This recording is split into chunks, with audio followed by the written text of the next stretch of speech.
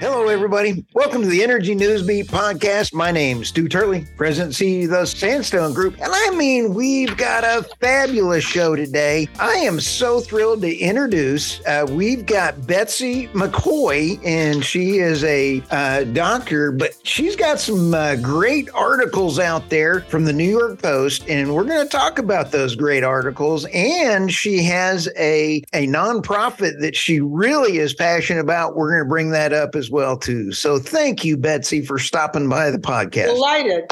We're going to have a fun conversation about a very serious topic. Let's call it what it is, a scam. I'll tell you, I love your articles. And tell us a little bit, what did you study in your PhD? My PhD is in constitutional history. Has nothing to do with wildfires. I taught constitutional history for years at Vassar and then at Columbia. But I'm now more into the sciences. I write a weekly column for the New York Post, which is the most fun job I've ever had. Absolutely love it. And you can find all of my columns up there on the New York Post website, and most of them also on the Creators Syndicate website. Nice. So they're distributed to other papers around the nation, and that makes me very happy too.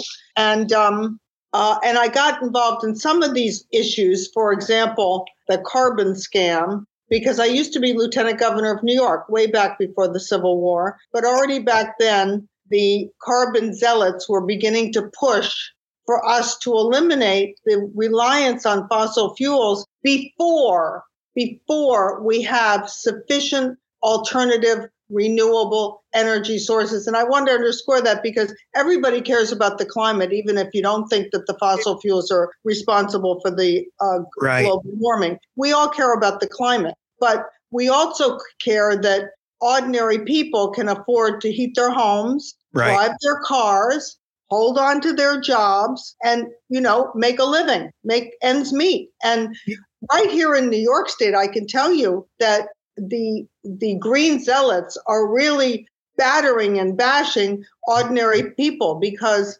here in New York State, the Democratic majority in the legislature and Democratic Governor Kathy Hochul have now pushed the local utility called Con Ed into expending billions of dollars, shifting from fossil fuel reliance and nuclear to wind and solar alone. Well, we don't have enough wind and solar to provide adequate, reliable energy.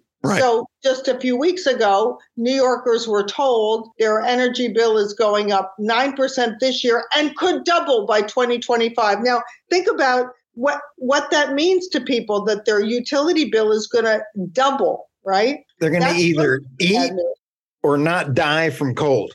Right.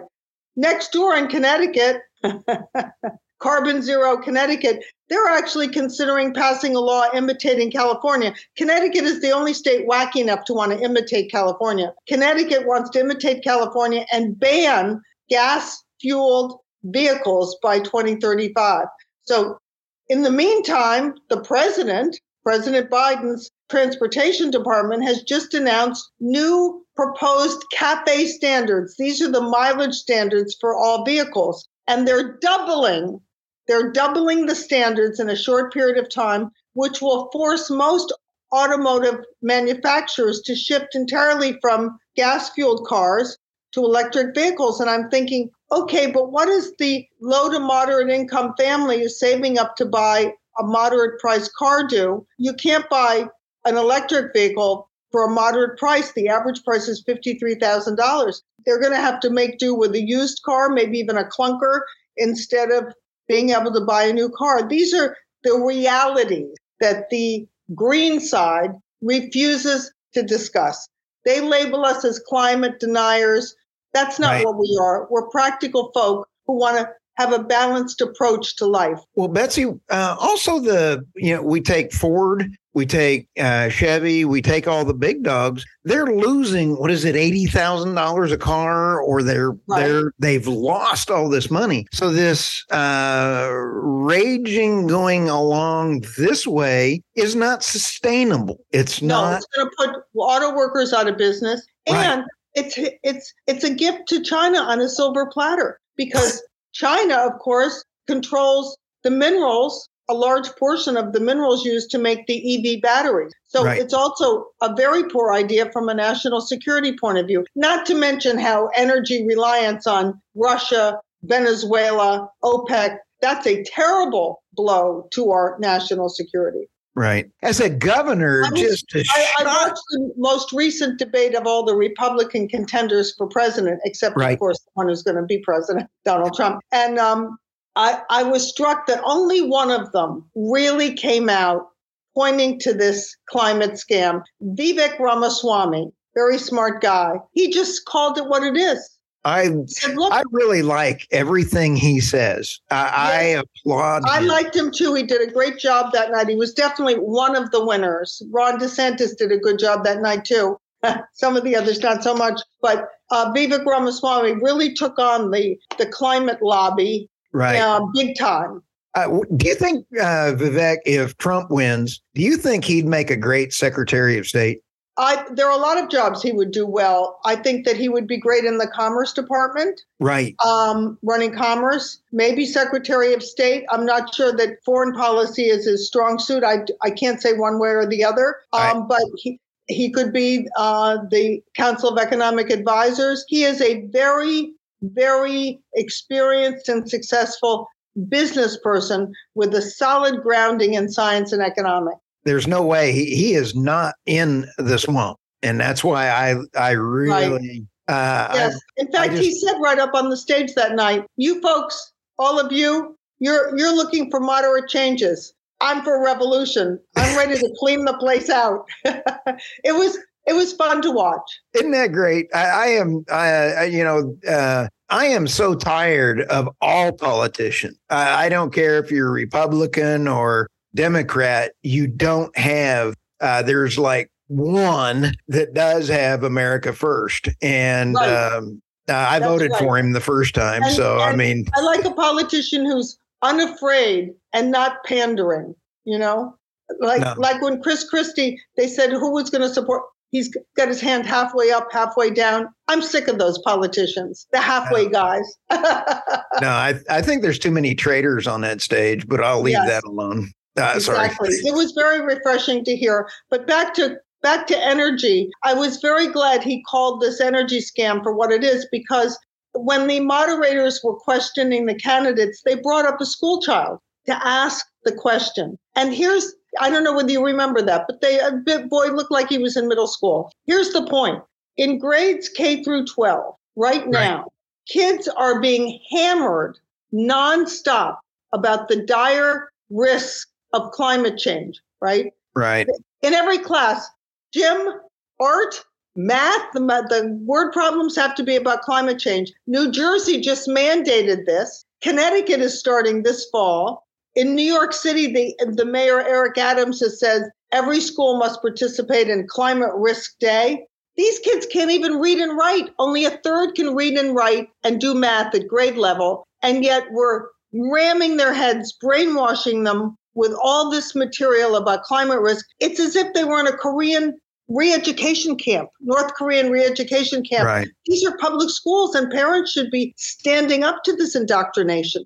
It is an indoctrination. And what bothers me is that if we try to have a discussion, let's take whether or not carbon net zero is a real. I think people that are forced into carbon net zero business decisions, they're going to, in order to get federal money, they're going to have to do it. Like Occidental Petroleum. Right.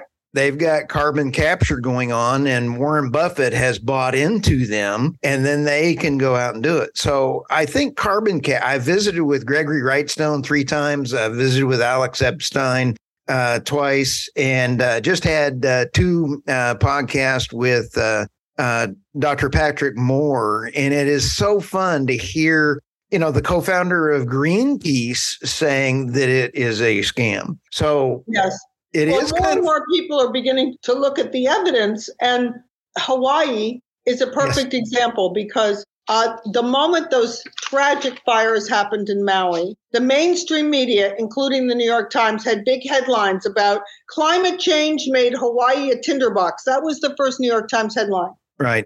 When the evidence started to come out, it indicated just the opposite, that Hawaiian Electric was moving all of its capital into this conversion to renewables and failing to spend the money and the time and devote the staff resources to shoring up the existing transmission system. So the wires weren't properly insulated, the poles were wobbly, the underbrush hadn't been cleared away. So when the wind came, the sparks flew and the fires began. And it's not just Hawaii. 6 of the 20 biggest fires in California over the last several years have been attributed not to climate change, but to the failure of Pacific Gas and Electric to take the preventative steps necessary. And they're being sued for it. Yes. I visited with Anne. Oh, what's her last name? She wrote the book, California Burning. And that is a heck of a grid that needs updating up there. They had parts and pieces in those fires that were from the original design, 70 years ago, 80 years. And it has not been updated. No. And it's tragic. Just getting back to the schools for a second, because we're never going to beat this scam if our kids are being indoctrinated to believe it from kindergarten on. They're coming home and saying, Mommy, my favorite animals are being killed by climate change. What can you say? A kindergartner or first grader doesn't understand that the Con Ed bill is doubling or Mommy can't afford a car. It's really cruel what they're doing. How about the whales? So when these fires occurred, the teachers, the New York Times is quoting the teachers in these classrooms, telling kids that these fires are the result of climate change. What a pathetic performance that is. Oh, you bet. I'm going to take 1 second and validate your opinions.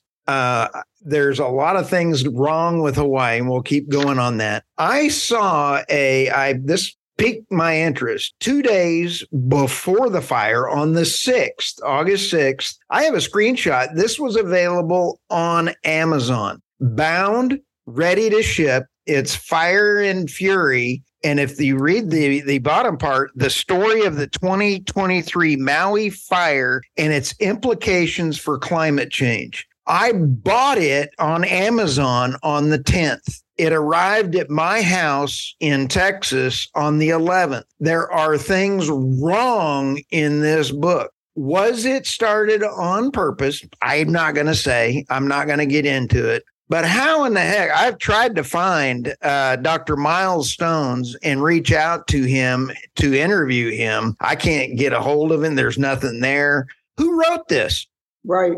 Good question. I have no idea. But as more information comes out about the Maui fires, they're just layer after layer of government poor judgment, but driven by this net zero ideology. Betsy, with your constitutional background, with your getting out there and telling things, how do we change the power companies? Because your article on the August 2nd, Kathy Hochul is, like you said, doubling the energy. She's taking away all of these things. The conversation is not happening about the wind offshore, off the eastern coast, and the whales being slaughtered. I agree. But actually, I think what's going to do it more than anything is pocketbook issues, because New Yorkers are already being battered in so many other ways.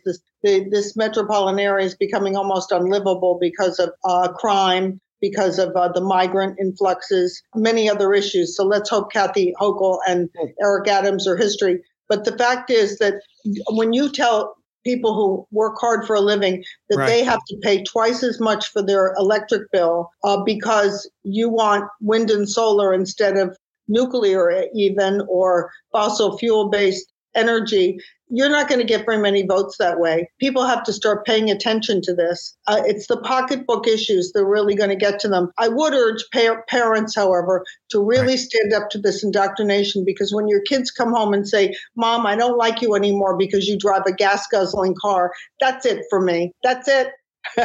Turning my kids against me and not telling them the truth about this, forget it. I don't like it when they have I'll take it one step further. Having a transition and not telling the parents drives me nuts. Right. We'll get into that. But it's bad. There are so many things. They spend so much time in school indoctrinating now. There's no time left to teach them how to read or do arithmetic. There's no time. First, you got the racial issues, then you got the gender issues, and then after snack, it's the climate change issues. After snack, it's the climate issues. I'm sorry, Betsy. That is a hoot. I love it. Now back to the Maui. If you're not spending money on maintenance, if you're like I call as Dan Bongino would say, the infrastructure bills actually should be called the porculus bill. I'd like to steal that. I love Dan Bongino, and I'd love to just steal that, but I got to give him. That kind of imitation is the purest form of flattery.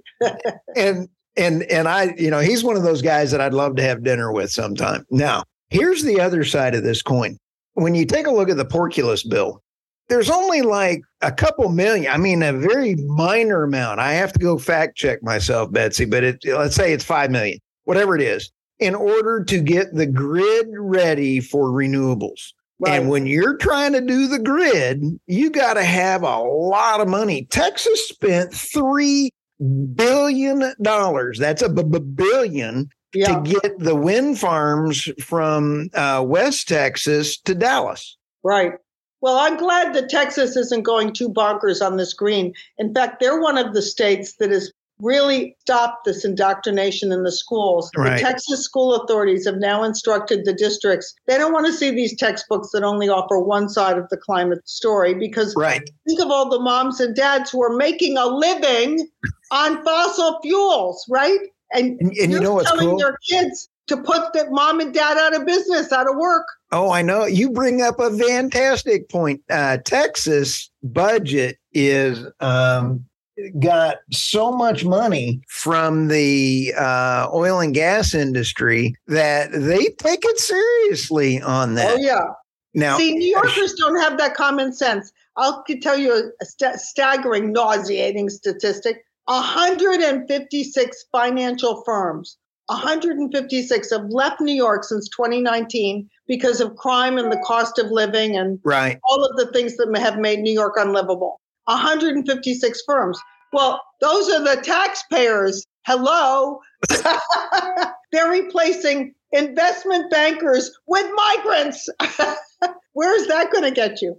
I helped the homeless for so many years in downtown Oklahoma City. And the problem with the church, they don't pay, they don't put anything in the offering plate, which is okay. It doesn't matter. But our church was going broke helping the poor. It's the same thing with taxes.